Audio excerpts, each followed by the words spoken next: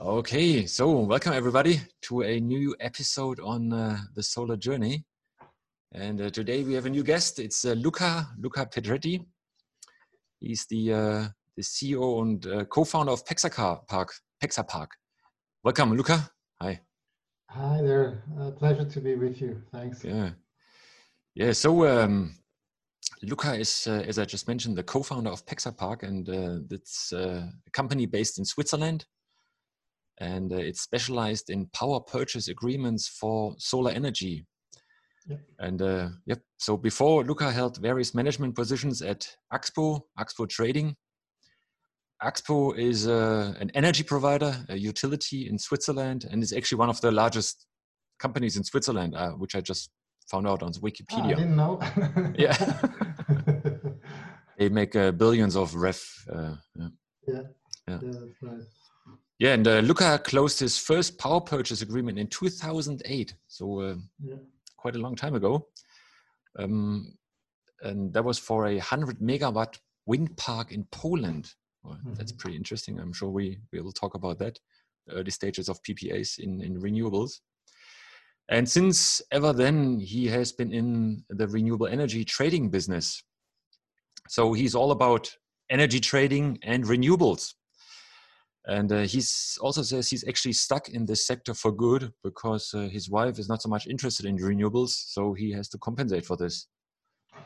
That's so right. you mentioned to me that in an earlier conversation we had in preparation for this call. Maybe you want to elaborate on this?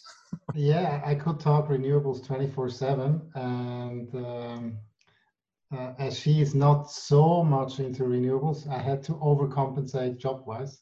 All right. So I'm very happy just to dedicate myself to renewables. Okay. Yeah. Fantastic. Yeah.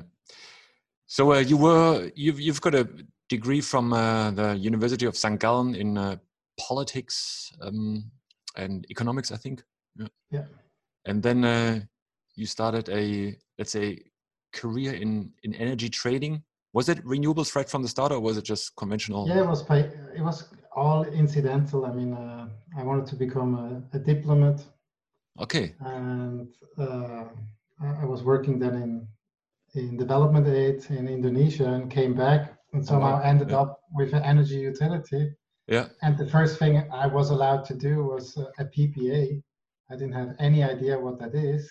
Yeah. But what I really realized at that time in Poland, when we did such a power purchase agreement, is that it enabled the realization of a huge wind park at that point in time. Yes. And I was always interested in green stuff and renewables, and this really got me. I said, wow, this PPA means more renewables. And since then, I haven't stopped doing PPAs. Yeah. So when did you discover your urge to go into renewables? Did they start during the degree or after your degree or even during school time? It's a good question. I haven't thought about it. I always wanted to make a change, and somehow green was associated with something positive.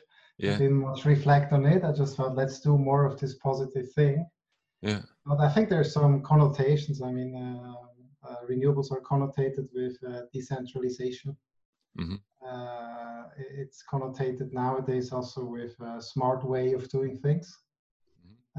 So these are also interesting aspects. And I'm generally fascinated by things which keep on running for a long time. Yeah? What makes you successful in the long run? I think that's the core topic of sustainability. And renewal, of course, means it can auto-generate, and that's somehow probably explaining my passion for that. Yeah. Okay. So back then the deal in fantastic. Yeah. So back then the deal in Poland that was already with Axpo. Axpo. Yeah, there was a company then at that time was called EGL. It was one of the leading pan-European energy trader. That was very important at that point before the liberalization, in the beginning of the market liberalization. There was a lot of trading of fossil power, across borders. Yeah. And that was what EGL was doing.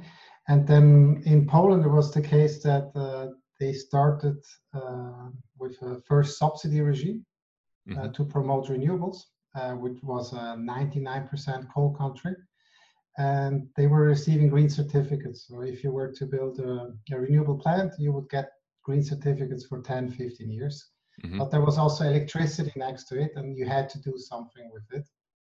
So those investors were trying to sell the electricity for a very long period in exchange for a fixed cash flow. And with this fixed cash flow, they would run to the bank and say, hey, I have a very good off-taker. It's a Swiss company. It's owned by the state. They will never default. They will always pay. Now here's the money I will get. Please give me debt. Yeah. So I don't need so much equity, and I can leverage my investment. And that's basically the foundation of project finance and PPA. Yeah. Secure renewable cash flows for 10 years. Banks are happy. Give debt so you can invest more in renewables, and that's what the renewable world has been doing ever since now. Yeah, fantastic. I mean, this must have been one of the first power purchase agreements, in short PPA, in Europe, or how would you put that in context? Yeah, it started, I mean, Sweden was one of the leading markets. They at that time, when basically renewables, when you look on the history of renewables, in the beginning they said that doesn't work at all physically. It can't work. And then at a certain point it was just expensive, so you had all this support system, and in Germany was the very famous EEG. But in other markets they tried other subsidy regimes, and in Sweden, in Poland and other markets they tried certificates regimes. Certificates for CO2 emissions? No, it was particular certificates just for wind or just for solar. So, and there was another way of trying to support, and the side effect was that when you get certificates, you still get power. You need to do something. And those certificates market allowed the creation of a PPA market, because the first renewable investors had to do something with their power. They needed to sell it into the market. And that was actually the birth of renewable energy sales, or power purchase agreement. And it was not a topic in Germany, because in Germany, just the government would pay you for electricity. You didn't have to do anything with it. There was no trading required. So the certificate gave them the right to emit CO2 from standard coal power plants, or what kind of certificates more were a these? system that if you're a utility and you supply electricity to households, you need to show the government that you have 10% of your electricity is green. And then you would go to green producers, and you would exchange a certificate. And when this was done, everyone was happy. And those certificates, of course, they had an artificially high price, which allowed then the investment on the renewable side. All right. Okay. Yeah. So how many PPAs in volume? I don't know. What would you say, in megawatts or in euros? Have you done? We typically talk in gigawatts. I think I've been doing more than 6 gigawatts of PPA. For new capacity over the last 10 years. So right now we have 600 gigawatts installed for solar. I don't know how much in wind. Oh wow! I think every year now more than 40 gigawatts gets built. I don't even know what the overall figures are, but it has become a huge market. Solar, it's more than 100 each year. And wind, I'm not sure. Most is still under feed-in. When you look back a few years, but this is changing now dramatically. I mean, technology has gotten so cheap. Secondly, there is not much money left and willingness on the government side to continue subsidizing when costs go down. And this combination has been the driving factor behind the PPA boom across Europe. Okay. So feed-in tariffs, that's was and still is in a way partially the key driver in Germany and many other countries. So could you just briefly explain how a feed-in tariff works, and then we compare that with a feed-in tariff is a governmental sales agreement. It's a PPA with the government. Okay. And the EEG means that in Germany that the government pays you 20 years a price for whatever you produce, so you don't need to think about it. Yeah, whenever you produce is for the whole time, right? So since we whenever have the you produce, you don't need to worry. Yeah. You get paid by the government. Yeah, and a previous guest talked about the net metering, which he found to be very successful in Brazil, for example. Yeah, that's where you basically consume or produce, and basically the electricity, I don't know what's it called, counter meter just moves forwards or backwards depending on if you produce relevant for like home kits, like the very small installations. Yeah. Now PPAs are typically referred to very big investments. I mean, typically with PPA we're in the business to business world where hundreds of millions are invested. When we look at the most recent PPAs done, for example, in Spain, now we're talking hundreds of megawatts of solar installations, all the energy then being contracted under one PPA. Yeah. Or in Germany or in Norway, Sweden, we talk of huge wind parks. I mean, they are 500 megawatts, and they sell all their energy into one big PPA. Yeah. So it's like there's different segments of the renewable market. Yeah. We'll come back to PPAs right away. I'd love to understand more about it. And so you were with Axpo, but then you did start your own thing, right? So you started Pexapark. Yeah. Why did you do that? Oh, that's a good question. Why did I do that? I always wanted to do remember. it. I can't remember. No, I think we were seeing that the need to do PPAs became a huge thing. Yeah. So to the combination of higher power prices, the lack of new subsidies, and lower technology costs, suddenly it became feasible across Europe. Yeah. And that means that all the investors that so far were brilliant engineers, I mean, they need to focus on acquiring the land, getting the permits, building choosing the right technology, building it, and then optimizing the hell out of it. Yeah. So highest possible availability. Yeah. But they didn't need to think about selling the output, what is actually being produced. They didn't need to worry. And suddenly this became extremely important. Mm-hmm. So the idea of Pexapark was, you know what? We help you get this PPA done. Yeah. From A to Z. So how to find a PPA, how to price and structure it. Because suddenly now there's a huge difference between what you actually contract and what you get. So it's all engineers there, and suddenly you have these commercial aspects. Yeah.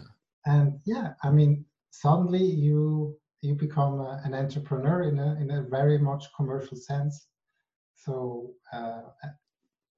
prices change every day. Yeah.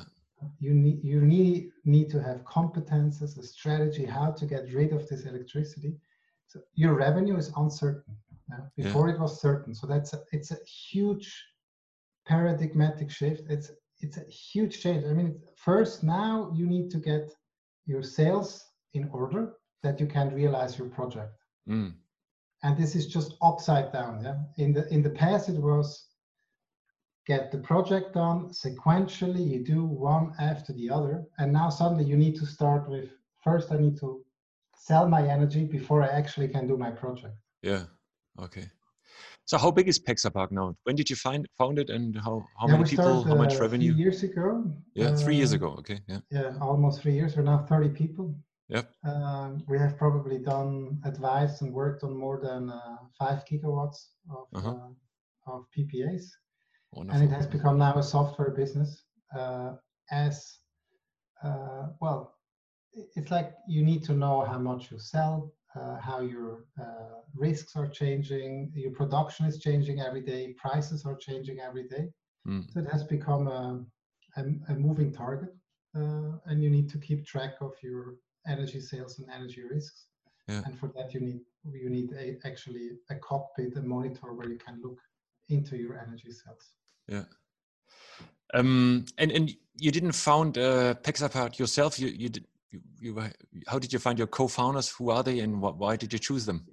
Yeah, I mean, we started with my Former ex-boss colleagues. from Your ex-boss. exactly, Yeah. ex-boss. Worked with him 10 years together, and then we had some of the same ideas, and we wrote down a business plan. It was almost very how you say, it's like, well, we walked into an investor and he liked it on the spot, and that made the thing much easier. If you have someone believing in your idea, investing also into you, that you can try to realize your dream. Yeah. And since then, we've just been busy building, working, doing. Okay. I think the mission really is to enable renewable investors to succeed in the energy transition. Yeah.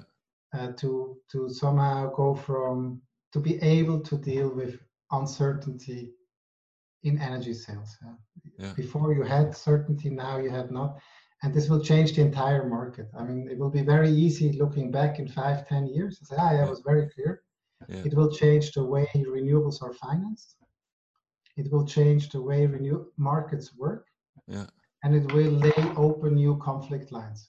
Yeah. Between the players in the market. Yeah. Excellent.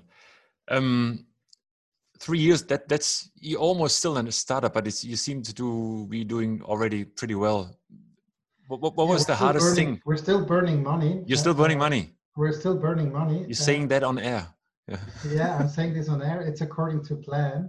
Okay. I think what we need to understand is what we're trying to do is we're in business to business. So yeah. People need to trust you. They basically, when they invest in us and buy our software, they want to be sure that we're still here. So that's why it's important that you have a diversified, strong shareholder base. So we have actually industrial companies investing in us. So this secures that we will stay and being able to deliver our services. And then we're selling big items. I mean, our software, well, you need a big credit card to buy it, but typically an industrial, our clients, it takes from the first time we see them until everything is done and settled, it can take a year. Oh, wow. And then software development is very expensive. Yeah. So, but then you see at the core it works and it generates good money. So we're just crazy on investing that money because we want to have an impact. And with that, if you invest in growth, it's just very expensive. But that's actually the good way of, I believe, the market working with startups where you get risk capital to build something and you validate constantly. And if it works well, you get additional money. You have to be up for that. That's not for everyone. You can also do the incremental way. But I think we see a huge chance to really make an impact in this market. What was the biggest challenge now from going to the court and registering your company until now? What was the biggest challenge for you to say? When you think of other possible founders maybe listening, what would you say? What was the toughest part? What did it require to get beyond that?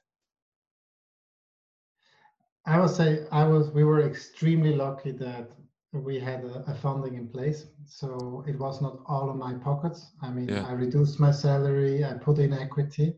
Yeah. But somehow we knew we have 12 months to go. Yeah. So that helped a lot. What is extremely tough is creating something of value.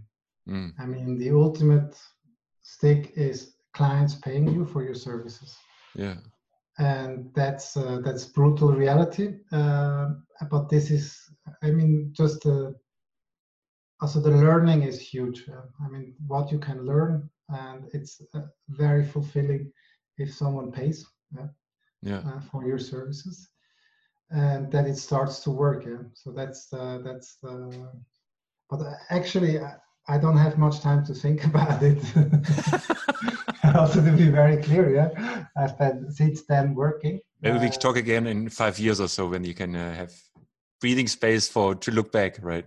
Yes. No, I think what I'm most proud of is the team. We have created a fantastic culture. I mean, from the people we hire, and that basically and the validation in the market that we see it works. Yeah.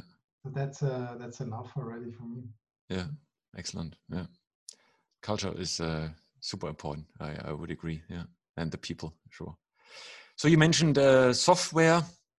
Yeah, your key product service is a software. Yeah, maybe you can elaborate on that. So, and what's your business model? So you're in between the buyer of electricity and the generator of electricity. How do you create value for both of them? Yeah, a good question. The market is not working very efficiently between the seller and the buyer. It's very intransparent. Mm-hmm. And the idea we first had is to create transparency in the market. So we have one solution is that we help just getting the PPA done. So it's a software that helps you pricing the PPA and matching sellers and buyers. Yeah. So everything related from A to Z to get your energy sold. Yeah. So as soon as you have sold it, you need to do need to have a tab on it, yeah, because it constantly changes. And so you need to have a financial monitor, a risk monitor. And now, how do you pay us? Basically, we charge a subscription fee. So people pay us on a yearly basis to keep accessing the software, like you do with Office 365. Yeah. All right. So your product is a software as a service subscription model, and why would I? So that this is for companies who do PPAs all the time, like. Correct. Because if you do it just once, then you don't need a subscription, right? Yeah, that's correct. If you were only do it, you would need the subscription only 1 year when you do the PPA. Yeah. The PPA, the issue is that this is dependent on market prices, and prices change every day. And typically from A to Z, it can take years to realize a project. So you need to have an infrastructure in place to be able to close PPAs. And we're providing this infrastructure. And this infrastructure is very sophisticated and was so far only accessible to very big utilities. They have this infrastructure in place and they can do it. And our ambition is to make this infrastructure available to investors, funds, but they cannot spend millions, so they will rather subscribe to this as a service. Yeah. Right now, just struggling briefly with my electricity. I'll be right back. Yeah.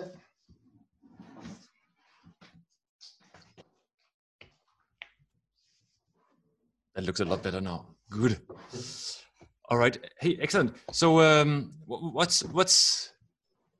what kind of infrastructure do you need to make such a good to have all the know-how, the data to do a PPA? Yeah. First of all, you need to know what is the price. Yeah. But this is like one data point. Or why is it? Because it keeps changing the pricing, or why is it? Yeah, the price is changes every day. Yeah. The price changes according to where your project is. Yeah.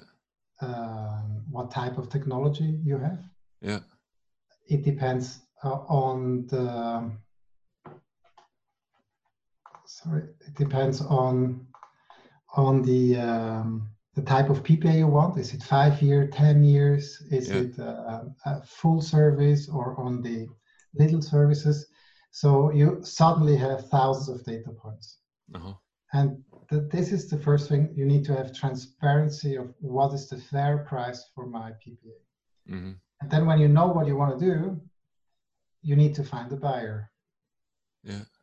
And the software connects you with the buyers. So it's actually also a marketplace where it's a slow-moving marketplace. I mean, you need to understand. There's five participants on the buyer side, or 10. Yeah, we talk about hundreds of participants in Europe. Yeah. But I mean, when you look at the entire market, 200 transactions are being done a year. Yeah.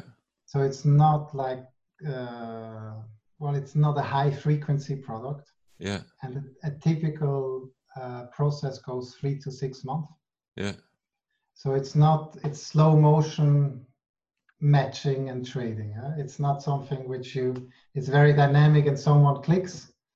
It is really a very structured process, like when someone buys a big company.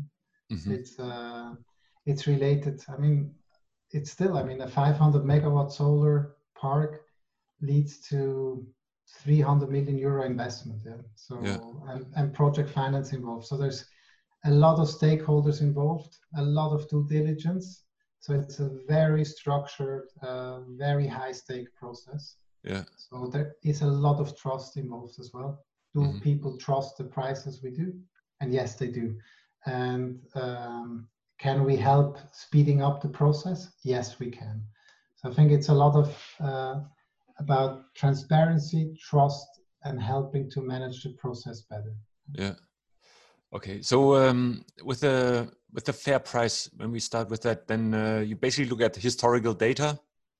So let's look at your 100 megawatt Poland plant. Then you just look what's the electricity pricing in Poland, right? I would how does it fluctuate over? Yeah. The main input factors are what is currently traded on the market. So whatever is traded at the exchange is the key benchmark for PPA pricing. Yeah.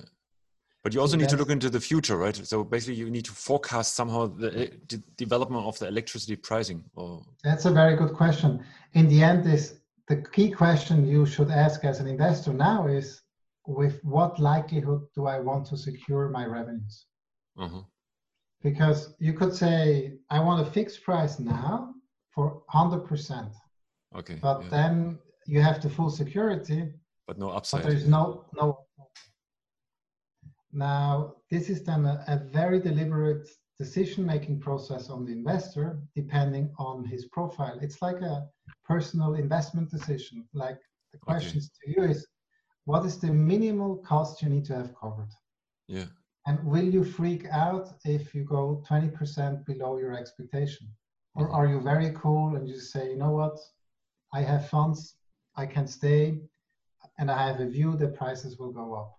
So this is so fundamentally different than investing in a feed-in tariff, which guarantees you the payback and everything for 20 years. Mm.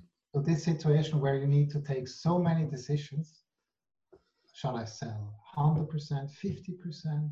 Is this a good price? What happens if prices are higher or lower? What we are actually doing here is we're managing uncertainty. And we're in a probabilistic world. And this is something completely new to the investment world. I mean, to the renewable investment world. In the other world, this is completely common. Normal. Yeah. But it's just, it's different questions in the investment process. Yeah. So do you help your customers to forecast the development of the future pricing, or do you say, hey guys, that's all up to you? That's up to you. That you have very specialized companies, Puri, Baringa, and all the likes, who do fundamental models. They ask themselves, if technology costs go down, if more renewables are built, if gas prices go up, what will happen to the German power price in 2025? Yeah. But that's like taking a crystal ball. Yeah, the forecast will be wrong. Yeah. Our take is, what can I secure today? Yeah. And with what likelihood can the non-secured part change? Yeah. Mm. And you make a stress test and say, look, in these circumstances, you will be fine. So it's more a probabilistic view of how your revenue looks like and what can you do today to secure your revenue. Yeah. But your customers, do they have a chance to include a speculation onto the future? Because I guess that would help them to. Most do, yeah. Most want to. They basically, it depends on the investor. If the original money is pension funds, yeah, they ideally don't want to have any risks. Okay. But there are others who say, look, I want to have my operational costs secured. Yeah. After 10 years, I have my debt paid off, and then I'm in fantasy land. Yeah. Okay. So you mentioned, so it's basically managing risks, bringing in transparency on the various risks. What are the risks? I mean, for renewables, of course, it's the fluctuating power generation, and the other one is, will the prices go up or down for my product? What other risks are there? Yeah. I mean, from a renewable point of view, the first risk is volume risk. Yeah. So there is, you don't know how much energy resources there actually will be. So how much wind will there be over 10 years? The second is the so-called profile costs or risks. That's related to the location of your asset. Mm-hmm. So if there's a lot of wind in the same area, there is a cannibalization effect on the value of your production. Yeah. Then there is a balancing risk. That means the way the power market works, you need to tell the grid one day in advance how much energy you will produce. Because the grid needs to remain stable. They need to know exactly how much electricity will there be. Okay. And as we all know, your forecast will be wrong. And there will be a charge, a balancing fee, a cost to that. So whatever you see as a gross electricity price, you need to make deductions to receive your net capture rate. And this is the first challenge for new investors. They need to understand all those different types of risks. And last but not least, you sell to a company, a private company, so you also have credit risks. What if the company doesn't pay? What if the company goes bust? Yeah, there's an additional risk to contracting electricity. Yeah, excellent. So so you're mostly dealing with wind and I guess also PV, photovoltaics, solar. Yeah. These are the key. It depends very much on the geography. I think in Scandinavia, everyone it's going on wind, and in Italy and in Spain it's more on solar. Yeah. This has purely to do with the resource economics. Yeah. What about other renewables? Do they play any role at all? Like whatever, biogas, geothermal, tidal, whatever there you can think of? Nothing. I mean, hydro, nothing is built anymore. Yeah. Why not? Do you know? Yeah, probably because everything has been built, which can be built. Yeah. There's no more. Yeah. There's no more mountains to. Yeah, exactly. And biogas is they're more in gas. This is not so much an electricity game. Yeah. So it's really wind and it's really solar, but it is actually really solar. Yeah. Well, why is that? Well, because it's where there's sun. It's just the most competitive technology.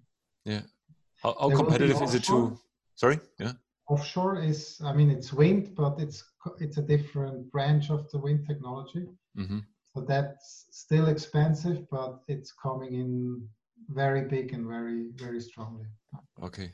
Have you done any projects on offshore wind? Yeah, we have done offshore PPAs in Germany.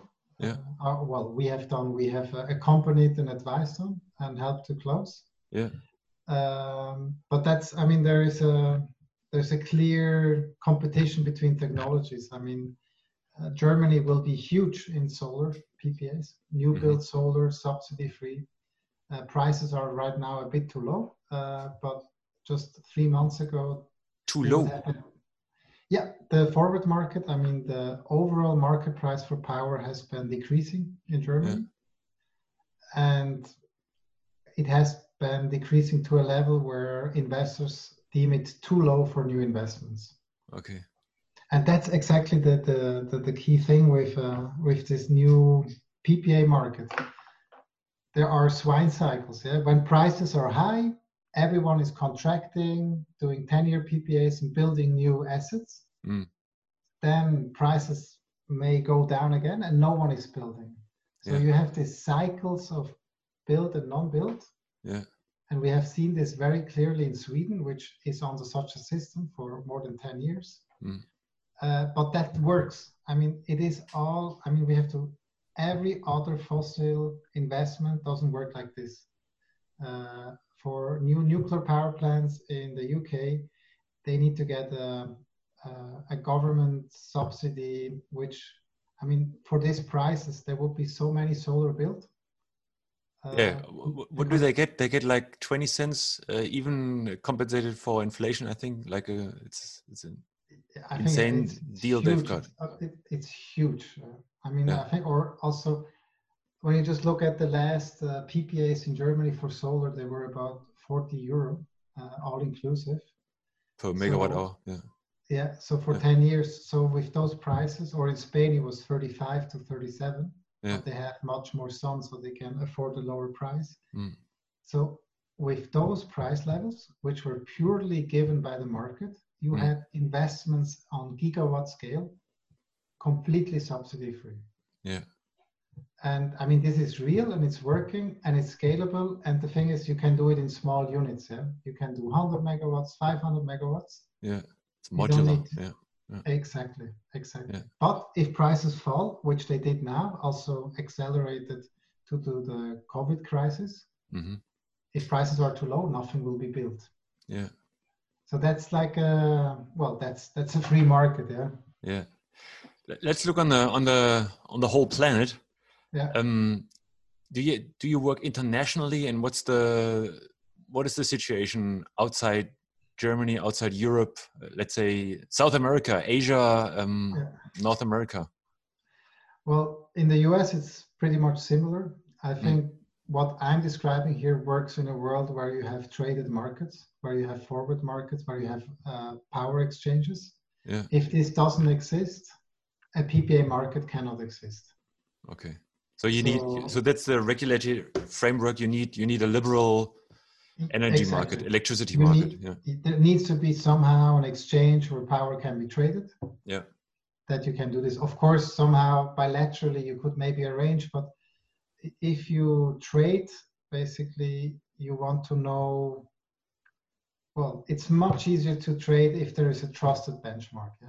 Yeah, you need an alternative, right? Otherwise you can't, there's no negotiation, right? If there is a third party, everyone, if we talk about electricity prices in Germany, everyone knows this exchange in Leipzig, what is quoted there, this is accepted as the fair price.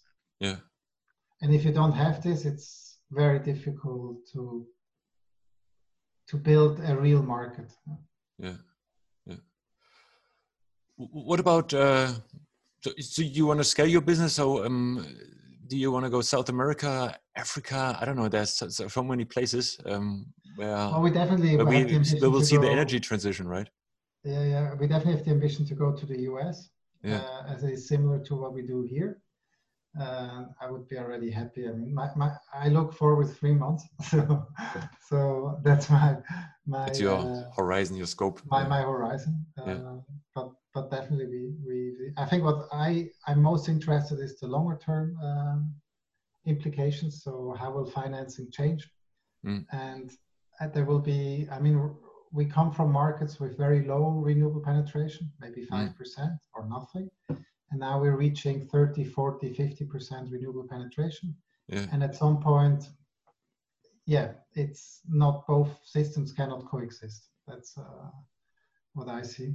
So right now, the whole curtailment issue is mitigated. So in Germany, if you're under EEG subsidy and you're curtailed, you're compensated by the government. So it's a double cost to the society. So you have a subsidy and there is too much renewables, they're curtailed and you compensate. Under the new auctions, that's not the case. What do you mean with under new option? With a PPA? With a PPA or with a new German subsidy, it means that if prices really are negative or there's too much, you're switched off and you're not compensated. Yeah. Now, what does that mean for the renewable business plan? It means that at some point, if there will be too much renewables, I will not produce. Yeah. It you have storage. Matter how cheap I am. It doesn't matter how cheap I am. Yeah. If there is too much, I cannot produce. Yeah. I mean, an alternative would be to store your energy, right? So how? Yes, but I mean, if you talk about batteries, we talk about storage of 1 hour to 4 hours. Yeah. What about big batteries, right? I mean, that Tesla built a big battery in Australia. There's more and more big batteries coming up. What do you? Yeah, but I mean, it just doesn't. It's not economical now. The cases now are in very extreme situations on islands, in markets where there's so much renewable that you need to shift production by a few hours. Yeah. But this is not thought through, and I think never in the energy market itself, it was purely a market-based system. There was always a very strong governmental element. Yeah. And I think we always so far have only talked about the power market, but we never talked about capacity. Mm-hmm. And if you want to think through a 100% renewable market, you will need to have double, triple, quadruple the actual capacity in renewable than what you have in demand. And that means it needs to be storage in the middle.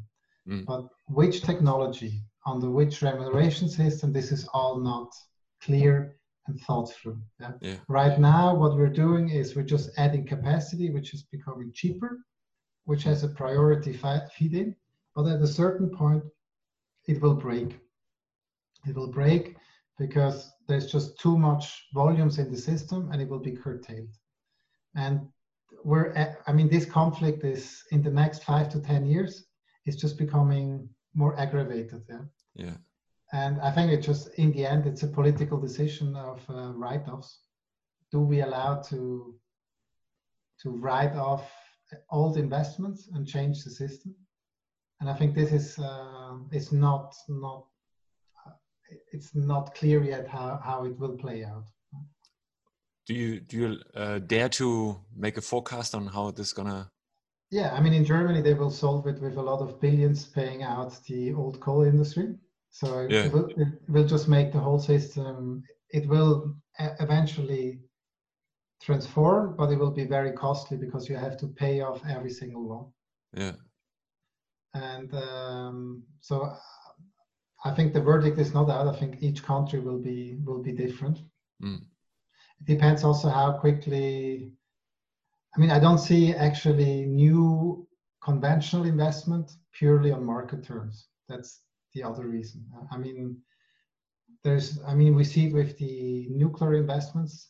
No one is building coal. I mean, there's no new capacity actually being built on the market terms. In nuclear or coal or any? Nuclear or coal, yeah. I mean, there either is some state support behind it. Mm. So this, in the end, I think it's just a purely political decision. Yeah. Okay. Where are the prices now for storage, electricity from storage? I would not know. I could tell you about solar and wind, but I couldn't. Okay. Yeah. So it's gonna stay solar and wind. That you're sure about that. So there's no other technology. Offshore, I think offshore will become increasingly important. Offshore wind, yeah. There's more and more offshore PV in the news. Have you looked into that? I saw, but I mean, all those PV plants on lakes, that's something I see, yeah. If you mean that by offshore? Yeah. I mean, even Singapore thinks of, there will be real offshore, right? Because it's the ocean. But of course, lakes are... I read a bit in the news. I mean, you don't see it on big scale yet, but everything has to start. What I find really interesting in offshore is that I somehow see that the dinosaurs, that they are somehow moving into offshore. Yeah. So you see RWE and all those old players. Yeah. That's something they like. They can invest billions and it's big construction. So I see somehow they're shifting from conventional to offshore. So maybe that's a way for them out. Yeah. And it's a centralized power plant again, right? It's like that big thing. It's huge. With a single cable and full control. And it's huge. I mean, when you look at offshore installation, I mean, a wind park, you can do 3 turbines. Mm. It's a 10 million investment. Whatever you do in offshore is billions. Mm-hmm. But I mean, it's promising because it can generate it has very high full load hours. I mean, they run 4,000 or 5,000 hours, even more, and they can produce enormous amounts of electricity. Yeah. So it will have an important role. Yeah. Excellent. So we touched a little bit on the future. What about the cost side of wind and solar? Where does it have to go? Does it have to even go further down? I mean, I know some engineers say, "Man, we've reached so much. The costs are so low. Why do we even keep fighting for more efficiencies, high efficiencies, cost down, etc., etc.?" Is that a still limiting factor, or is it in the end just competition between the players in the solar and wind market just to beat the guy next door? Yeah, I think it's greed. People want to earn money, maximize profits. I mean, the biggest. We look at the EEG. Yeah, someone fixed the income. So how could you earn money? By reducing technology costs. Yeah. And I think there's so much capital around, so much money that wants to be invested. Yeah. And I think in solar, it's purely electronics. It's the more you build, the cheaper it gets. Yeah. So, and it has been predictable. Wind is a bit more complicated because there's much more concrete, steel, technology. I mean, basically, this goes all through size. They have to get bigger, that it becomes cheaper. So I think there's a natural advantage for solar. Okay. And the big question mark is battery. But when you see how costs have come down, they have the same learning curve. Yeah.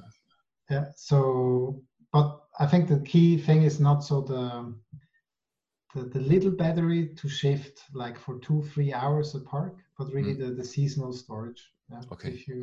If you think through how to, so look, in Germany we have 40,000 megawatts of wind, and the average size is still 2 megawatts, 2.2 or 3 per wind turbine. Per wind turbine, and the new turbines which are being built are 4 megawatts easily. So it would be very easy just to have double the capacity, just prospectively. Yeah. And in the north of Germany, already 10-15% of all the times they are producing, they need to be curtailed because they have too much electricity. Yeah. So the grid is limiting. So what do you do with this huge amounts of electricity, renewables? So how can you transform it? How can you store it? What can you do with these free electrons? Yeah. I promise you, it's almost. Already an hour over. Yeah, it's super fast. So as your final remark, maybe we look at the global scale. What does it take? What does it need to get solar and wind to the next level? Right. I mean, we have come a long way. You were part of this, but how do we make sure? How can we get to 100% renewables in the world, right, on a global scale? What's your? It's still dirty politics. Dirty politics. Yeah, it's not get the laws right, regulatory. Yeah, it's not just economics. It's in the end. It's politics as well. Yeah. So open up the market, liberal markets, open the way for PPAs. Well, and have basically, I mean, what investors want is clear rules. Like, how does the market? What are the rules? Yeah. Yeah. So security on your investment. I know. I don't want to have the laws changing every 4 years, right? Yeah. I mean, if people know that prices will become extremely volatile, for example, because there's so much renewables, at some point this will create value for someone else. Yeah. If you say these are the rules and this is how they will be. Okay. So I think, but I think much to come. So I'm very optimistic that this will happen. Yeah. Hey, Luca, thanks a lot. That was super interesting. Maybe you feel, maybe we can have a chat anytime soon. That was pretty interesting. We just touched the surface on many topics. Thanks a lot for taking the time. All the best with Pexa Park. Thank you. Yeah, and have a good afternoon. You too. Thanks, Thorsten. Bye, Luca. Bye. Bye-bye.